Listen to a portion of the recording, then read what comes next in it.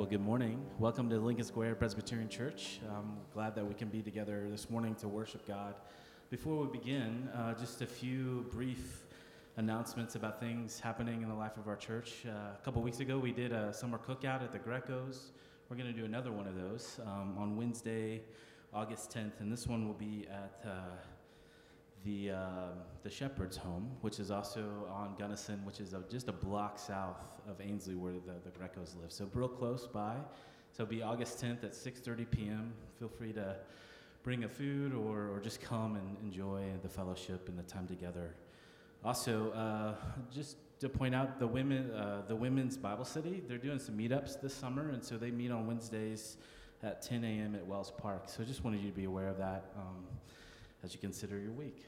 Well, God calls us out of darkness. He calls us out of sin and rebellion to come and to worship him. And so before we begin, let's just take a moment of pause.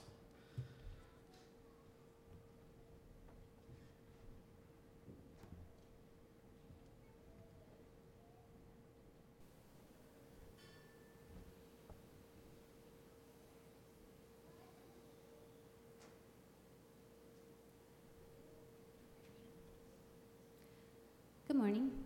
Our call to worship today is from Psalm 63. Will you stand with us and we'll all sing it together?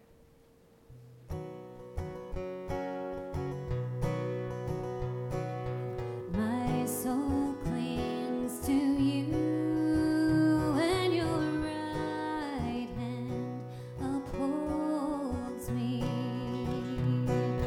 My soul clings to you, and your right hand upholds me.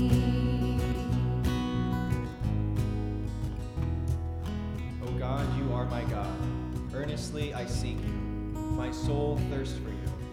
My flesh faints for you, as in a dry and weary land where there is no water. Because your steadfast love is better than life, my lips will praise you. My soul clings to you, and your right hand upholds me. My soul clings to you, and your right hand upholds me.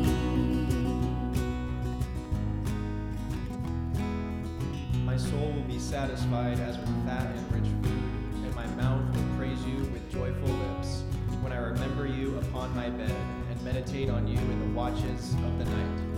For you have been my help, and in the shadow of your wings I will sing for joy.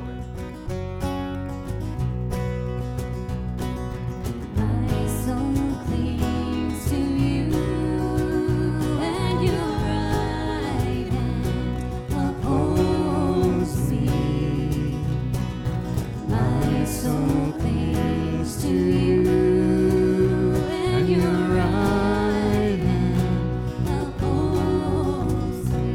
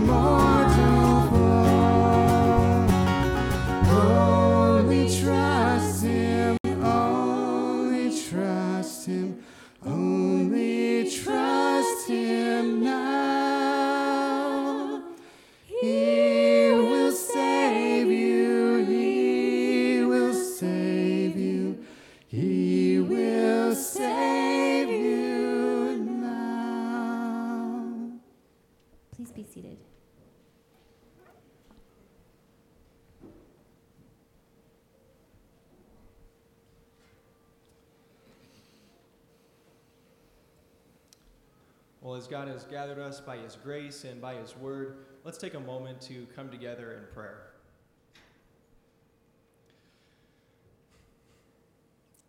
Gracious and holy God, we come into your presence this morning to worship you and to give thanks to you for your great works of creation and of redemption. We gather as a people who have been called out by your grace and by your truth, a people who have tasted and seen that you are good. Heavenly Father, we marvel at your holiness and at your purity, and we give you thanks for drawing us to yourself in your steadfast love. We marvel at your gospel, Lord God, which tells us that while we were still weak, Christ rescued us. And for this, we come before you and we give you thanks. While we take this time, Lord God, to fix our hearts and our minds on you, we can often feel burdened by our mistakes, by our unholiness, or by the ways that we have ran away from you in our rebellion. Lord God, we all come before you as a congregation of believers with their own unique problems, people with their own unique sins and weariness and our weaknesses. Lord, we come before you as a people who don't always have the right answers. And whatever we may be bringing in with us this morning, Lord God, we ask that by your word and by your spirit, you would equip us to grow in the grace of Christ. We confess that it is by your grace that we are brought near to you and not by our own work. We ask that your Spirit, the Holy Spirit of truth, would continue to bear witness with our spirit that we have been adopted as sons and daughters. We claim the redeeming work of Christ over our lives and over our church, which proclaims that there's no condemnation for those who are in Jesus. For these things, Lord God, we give you thanks and we worship you. We ask that you would help us to be a people who abide in the truth as your word is truth. We give you thanks, Lord. We pray these things in Jesus' name. Amen. Amen. Well, at this time, the children's worship can be dismissed to meet Belinda downstairs.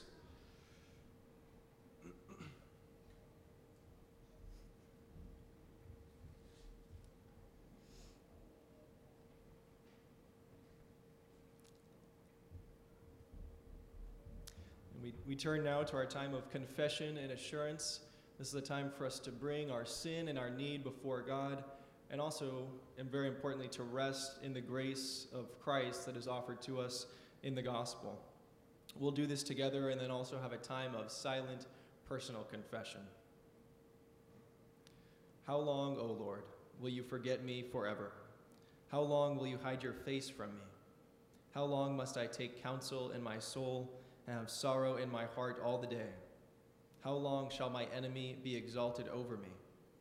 Consider and answer me, O Lord my God. Light up my eyes, lest I sleep the sleep of death, lest my enemies say, I have prevailed over him, lest my foes rejoice because I am shaken.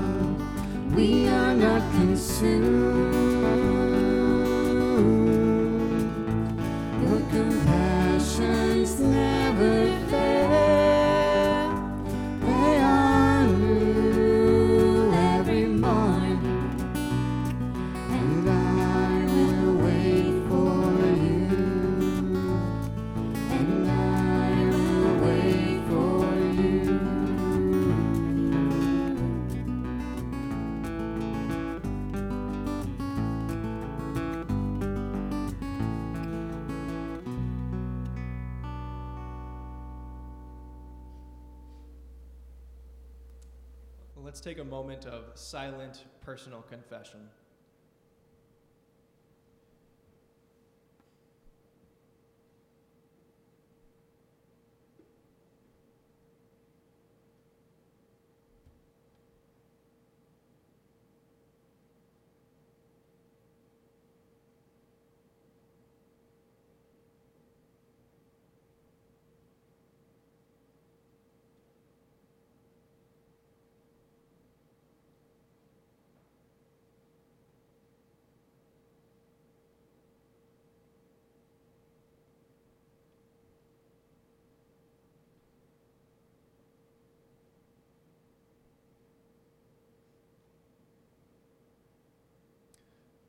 Heavenly Father, it is because of the great love that you have shown us in Christ that we are not consumed. We give you thanks that your mercies and compassions are new every morning. And I pray that by your word and by your Spirit, you would remind all of us that in Christ there is no condemnation. We give you thanks and we pray these things in Jesus' name. Amen. Well, at this time, if you will stand with me, we'll read our words of assurance from Psalm 13 together. I have trusted in your steadfast love. My heart shall rejoice in your salvation. I will sing to the Lord because he dealt bountifully with me. Well, as God has called us and welcomed us into his presence for his glory and for our good, let's take a moment to welcome one another.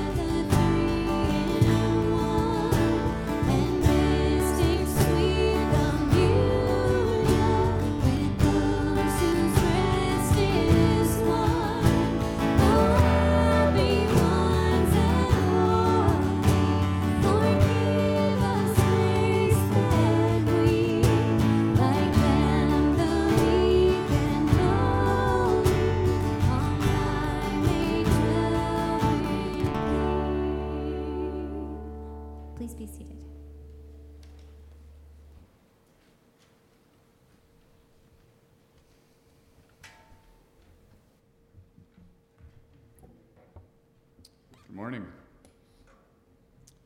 Our Old Testament lesson today is from Isaiah 55, verses 1 through 9.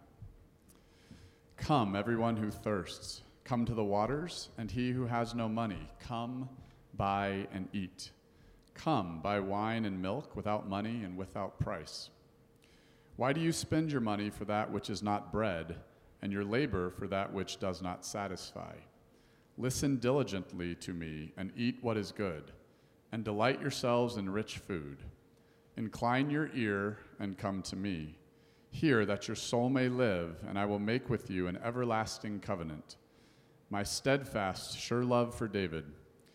Behold, I made him a witness to the peoples, a leader and commander for the peoples. Behold, you shall call a nation that you do not know, and a nation that did not know you shall run to you, because of the Lord your God and of the Holy One of Israel, for he has glorified you. Seek the Lord while he may be found. Call upon him while he is near. Let the wicked forsake his way, and the unrighteous man his thoughts. Let him return to the Lord, that he may have compassion on him, and to our God, for he will abundantly pardon. For my thoughts are not your thoughts, neither are your ways my ways, declares the Lord. For as the heavens are higher than the earth, so are my ways higher than your ways, and my thoughts than your thoughts. This morning's gospel lesson is from Luke chapter 13, verses 1 through 9.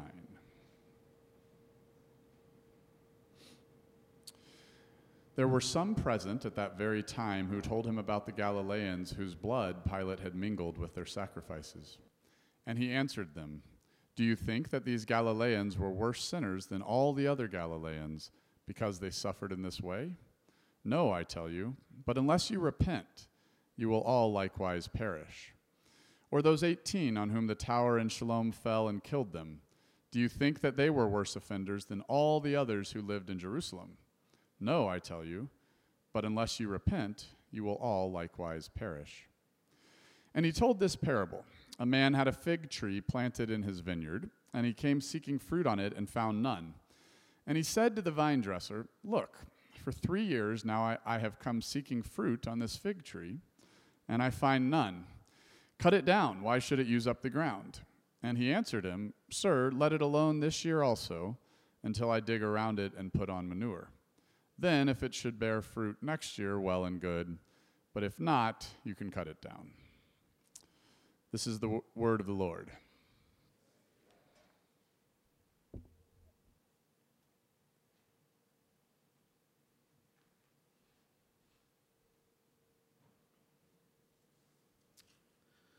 Well, good morning. Good to be here with you this morning. We continue our summer series in the Psalms, and today we'll look at Psalm 63.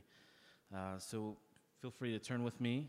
You're welcome to follow in your order of worship or even just listen as I read. This is Psalm 63. O God, you are my God.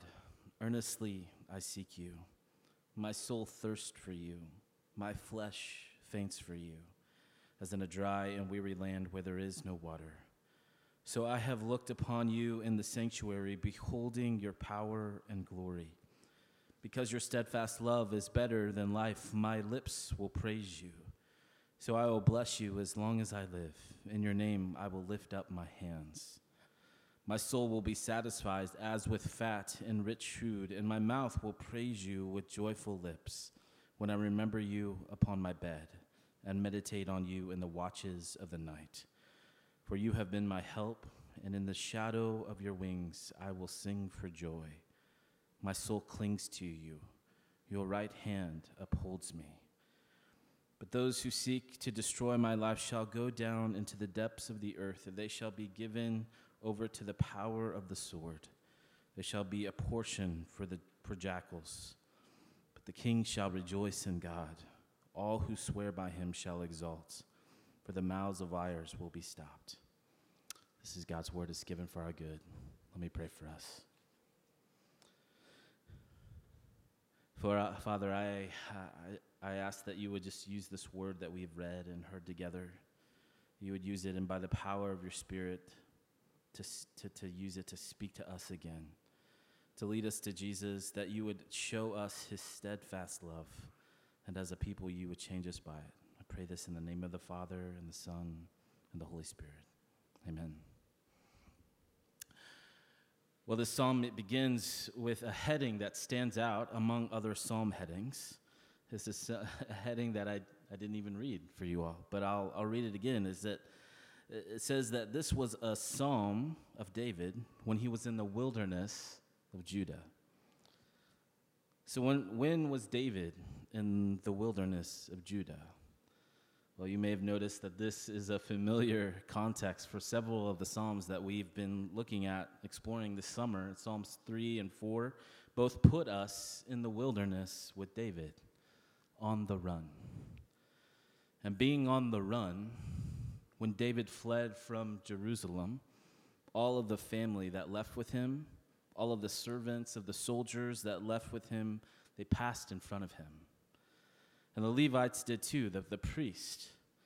And they did it carrying the Ark of the Covenant.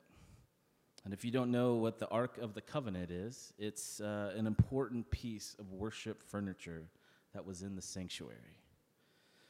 It was a token of the presence of God with his people. It represented God's presence with his people. So naturally, the priest thought that David would surely want that to go with him into the wilderness. But David says, turn around and take it back to the city. And this is what he said to them. If I find favor in the eyes of the Lord, he'll bring me back, and he'll let me see it in Jerusalem. But if he says, I have no pleasure in you, then behold, here I am. Let him do to me whatever seems good to him. You see, this is a guy who knows. This is a guy who knows that the token of God's presence is not nearly as important as the actual presence of God himself. David doesn't care about the furniture. And what he needs, what he wants, is God himself. I mean, all of David's skill, all of his smarts, all of his cunning, all of his talent, which is formidable and abundant, all of that stuff had failed him, and life was unraveling. Things were falling apart. And so instead of doubling down on that stuff again, David, he starts leaning into the only reality that matters. He leans into God. He rests in God. I mean, listen to what David says to God. He says, my soul thirsts for you, and my flesh faints for you. My mouth will praise you with joyful lips. My soul clings to you. In the shadow of your wings, I will sing for joy. I mean, Psalm 63 is one of only a small handful of psalms that express this depth of devotion.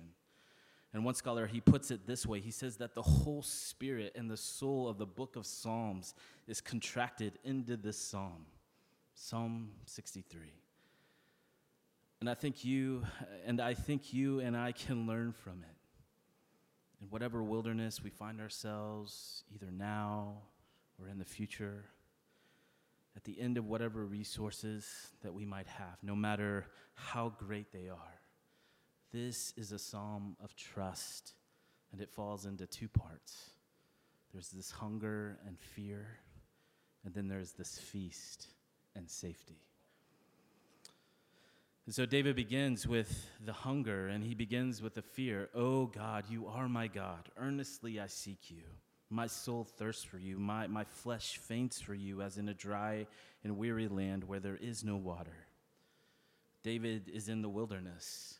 Right? He is not there for a day hike. He is not there to take a spiritual retreat. He is running for his life. In verse 9, it gives a hint when he says, those who seek to destroy my life. And perhaps this seems appalling or striking, right? He's the king. And why is he out on the run, out in the wilderness?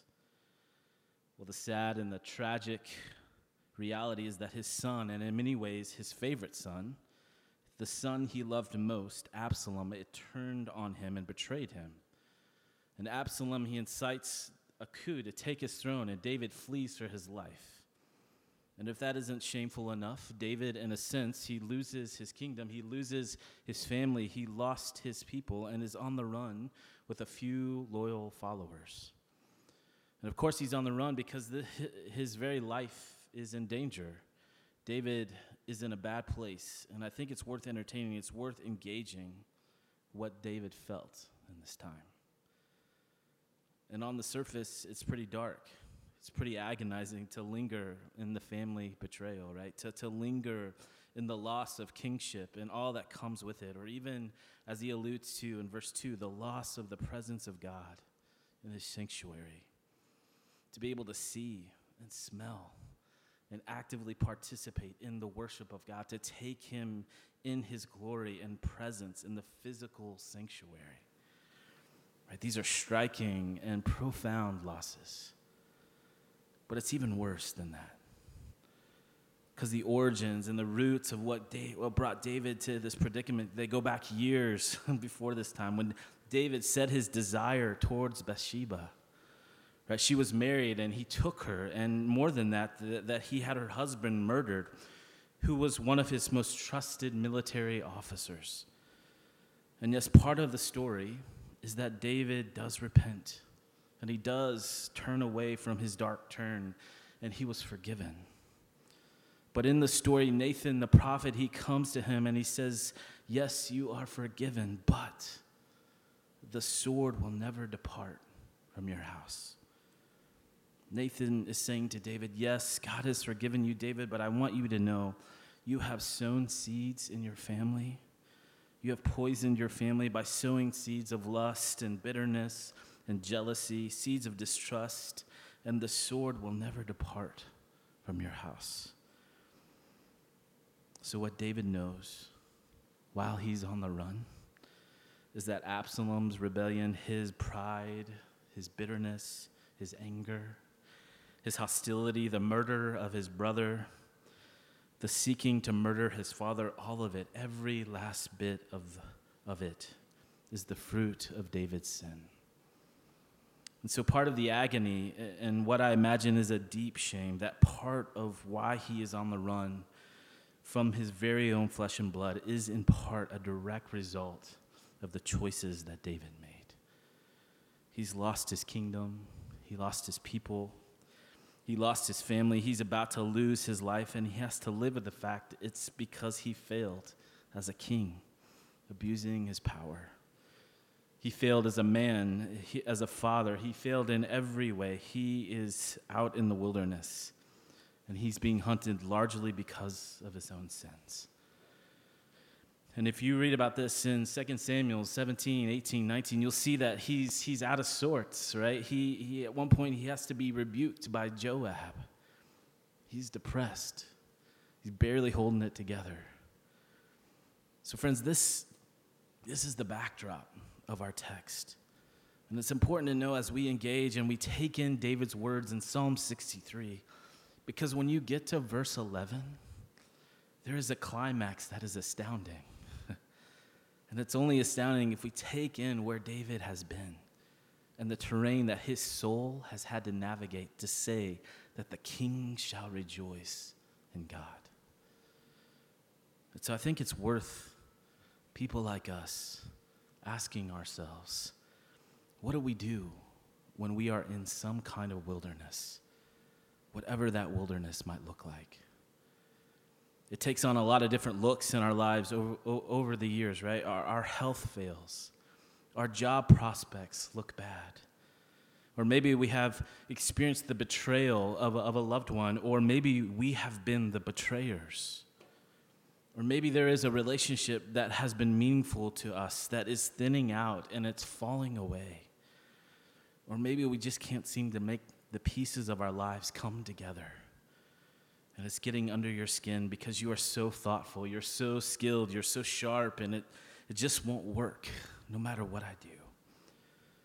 What do people like us do in places like this? Well, I asked that question to highlight the really profound and holy subversiveness of what David does in that moment. David's life unravels, and he starts singing a love song to God. And that's what this is. As David puts it in verse 2, I behold you in all of your power. I behold you in all of your glory. And then David begins to give words to this deep affection that comes up in him. And in verse 3, he just comes out and he says it. He says, God, your steadfast love to me is better than life. Friends, listen to that. He doesn't just say that this is one of several good things in my life. He doesn't say that it is the best thing in his life. David says, God, your love for me is better than life. And what I want to say is that part of you is that part of you and I growing up in our faith is believing that that is true to every part of who we are. I love that story where Jesus meets the woman at the well in John 4, the Samaritan woman. You know, she sees Jesus and she knows that he's got something, right? She's not sure exactly what it is, but he's got it. And she wants to talk some theology with Jesus, but Jesus isn't having any of that. He just says to her, listen, if you drink the water that I give to you, you'll never be thirsty again. I mean, this is important. I mean, Jesus doesn't say, look, if you drink the water I give to you, everything in your life is going to be fine from that point on. Jesus does not say to her, if you drink the water that I give to you, nothing bad will ever happen to you again. He does not say that. He says something so much better than that. He says, I can give you something that will satisfy you forever, no matter what happens to you, and no matter what mess you find yourself in. And of course, what he's offering her is himself. He offers her what David calls in our psalm his steadfast love. And friends, I think we have to take Jesus very seriously here, even the most skeptical among us. I think we have to take this seriously and even try it on and find if it's true. Because this is an ultimate claim, right? That if there ever was one, right? Jesus is saying that the unending, the steadfast, faithful love that he offers to us is actually what human beings have been made for. It's what every human heart has been made for. And Jesus is saying that he is the one thing in life that rightly orders all other things in our lives. He is the one thing in our life that makes sense out of the other things in our lives. The good stuff, the bad stuff, the ordinary stuff, all of it, right? He is the one with whom everything coheres and in whom everything holds together. Friends, in the way that we run empty in our lives, in the ways that every single one of us faces our own need, our own limitations, and we try in vain to fill the emptiness with everything around us, but it can only be filled with the infinite. Now here's what Jesus is saying to her, to you, and to me. I'm holding this out for you to take. The water that you were created to drink forever. It's his life for ours. It's his life for the life of the world.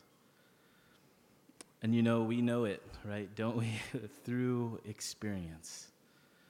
Or if we don't know it yet, if we don't know right now sitting here, we'll know it eventually, right? That no human person gets a pass on this. Right? We know from experience that staking our lives and our identities and our happiness on things that are less than infinite always leaves us thirsty and unsatisfied in the end. And it's because things that are less than infinite, they cannot hold our humanness. They cannot hold the weight of all of the losses and the pain and the contingencies that pile up against us. No job can ever do that. No relationship can ever do that. No amount of physical fitness can do that. No accomplishment can do that. No bank account balance can do that, right? And David knew this. The steadfast love of God was all that he had, out there in the wilderness. It was all that he had. And so he sang this song to say he knows that it is more than enough. In verse 4, he says, I will bless you as long as I live. In your name, I will lift up my hands. And this is where the psalm turns towards the feast. Right? He says, my soul will be satisfied as with fat and rich food. I will praise you with joyful lips. I mean, this is amazing. David is out in the wilderness, and he has absolutely nothing. But for David, now it's like the table is spread, and he is sitting down to a feast. He says, my soul is satisfied. I mean, what would it be like to say that, to really think everything about who I am is totally satisfied? What would it be like? Right? He says he's satisfied when he remembers God on his bed, when he meditates on him during the watches of the night. I mean, these are captivating images. That even though David is out sleeping in the wilderness, that he's defenseless and he's exposed and he's vulnerable every single night. For David, it's like he's sleeping in a fortress with walls so thick no one could get through. Because when the sun sets on the horizon and the darkness begins to creep across the desolate wilderness, for David, it's just the shadow of God's wing. It's not the darkness out here, God. It's you.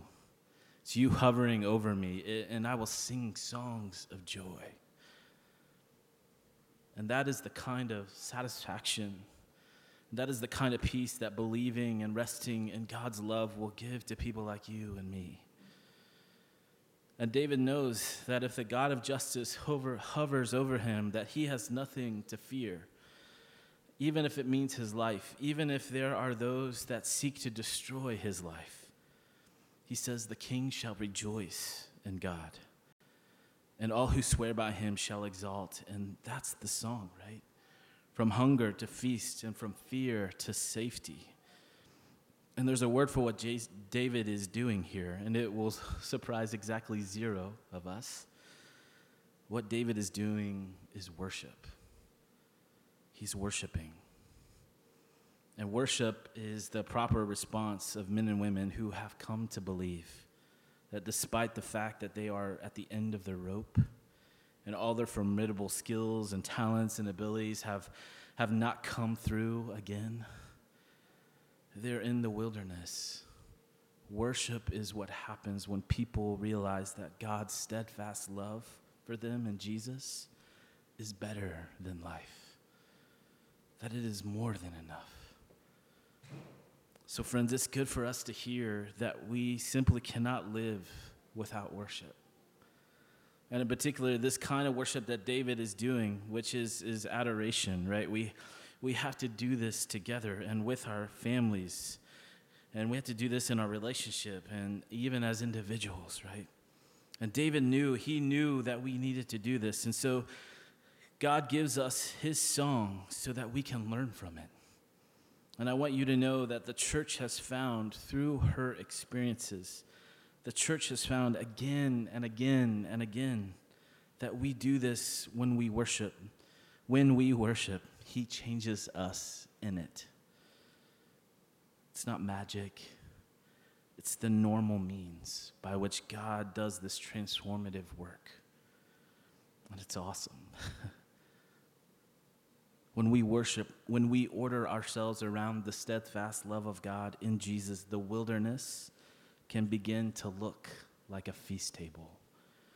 And the darkness can begin to feel like the shadow of God's wing. Amen. Let me pray for us. Father, in whatever place we find ourselves this morning, at home in our sanctuaries, out in the wilderness on the run, wherever we are, Lord, would you strengthen us, strengthen our understanding of just how much we are loved. And Father, do this so that when we are at the end of our resources and they have not done what we hoped they would do, strengthen us with your steadfast love so that we can rest in the shadow of your wing. and be filled up with joy and life. Pray this in the name of Christ. Amen. Will you please stand with us? We'll sing together.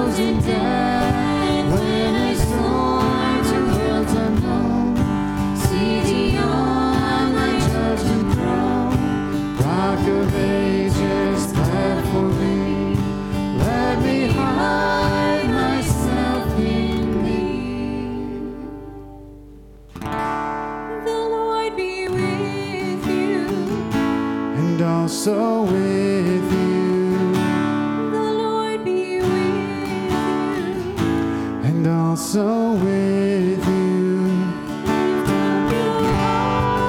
We lift them to the Lord.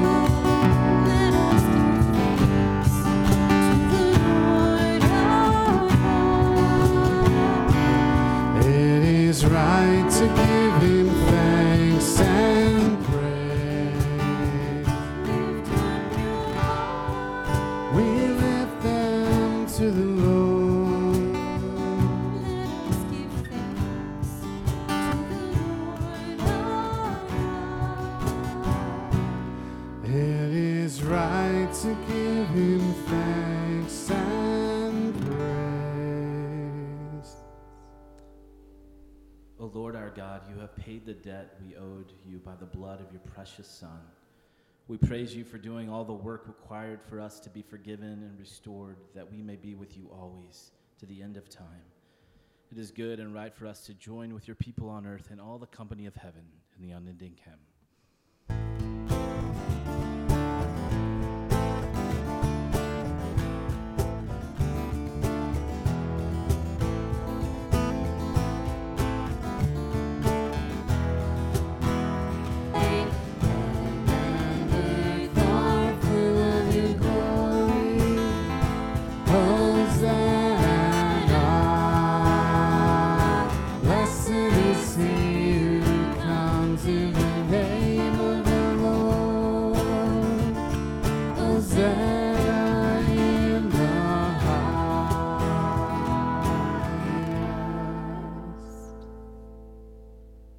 Please be Maybe. seated.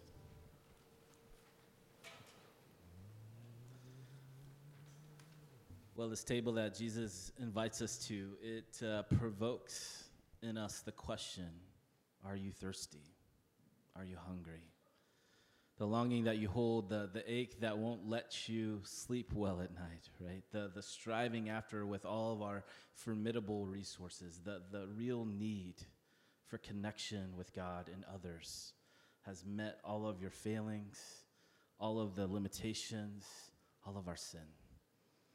And friends, this table that Jesus has set for us is a meal that meets all of those things. It meets and fills us up. It quenches the thirst. It satisfies the hunger. It is food for us in the really good times. And it is nourishment when we find ourselves in the wilderness. And of course, this meal that only Jesus can offer to us is himself. It is his life for you and me, his sacrifice that covers all of our sin. And we are invited to take in the steadfast love of God, making us whole in the death and the resurrection of Christ.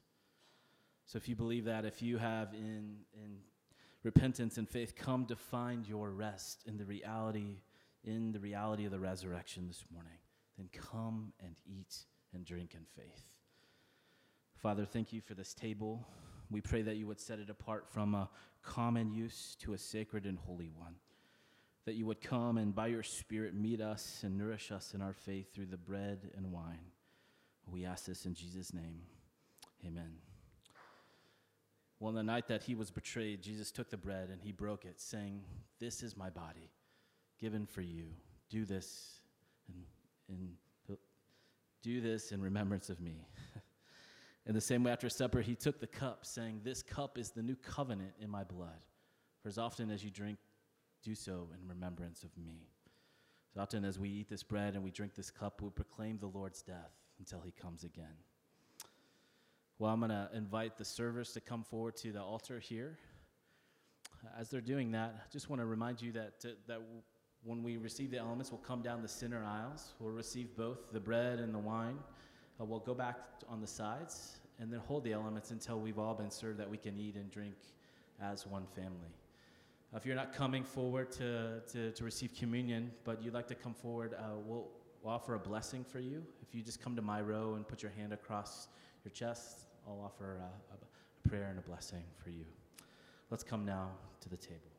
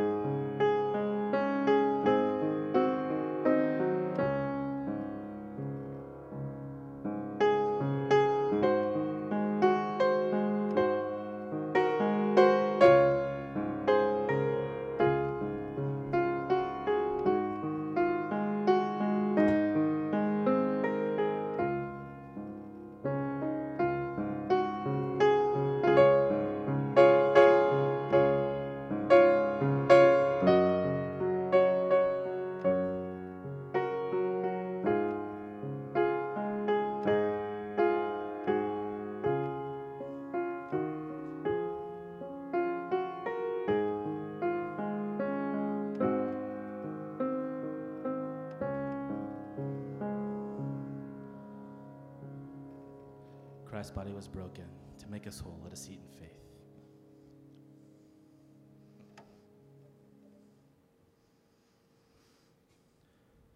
Christ's blood was shed to cover all of our sins. Let us drink in faith.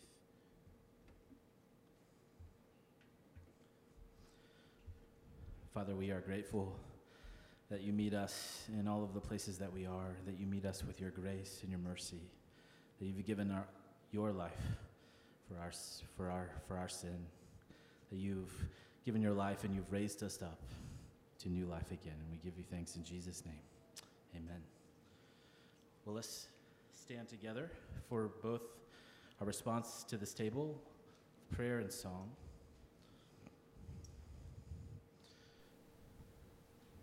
Lord Jesus Christ, you have promised rest to all those who trust in you. By your Spirit, soften our hearts that we may hear your voice, turn to you with all our worries, and worship you alone as we proclaim the mystery of faith.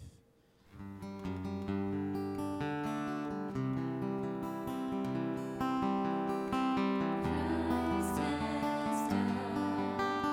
Christ is risen. Christ will come again. Christ has died.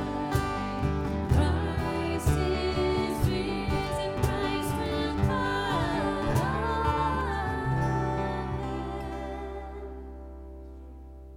Together with the Lord's Prayer.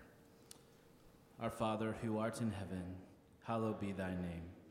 Thy kingdom come, thy will be done, on earth as it is in heaven. Give us this day our daily bread, and forgive us our debts, as we forgive our debtors. And lead us not into temptation, but deliver us from evil. Thine is the kingdom, and the power, and the glory forever. Amen. You may be seated.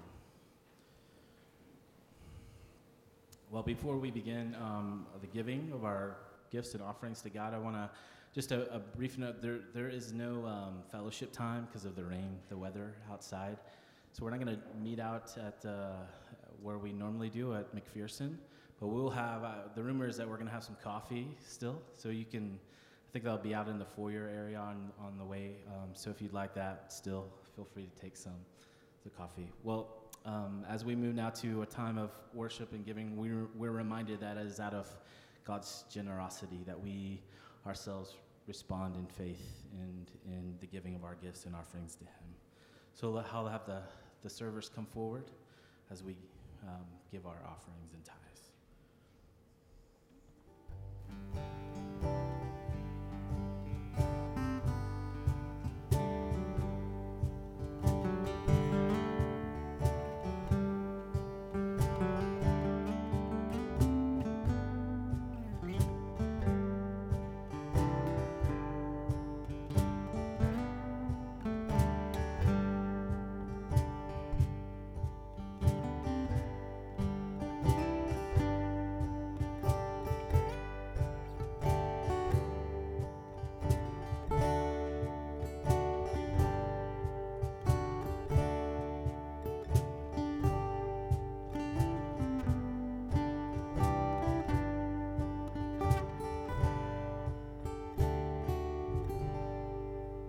Will you please stand and join us for the doxology?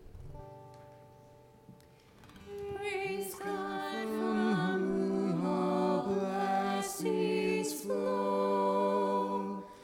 Praise Him, all creatures here below. Praise Him above, ye heavenly hosts. Praise Father, Son,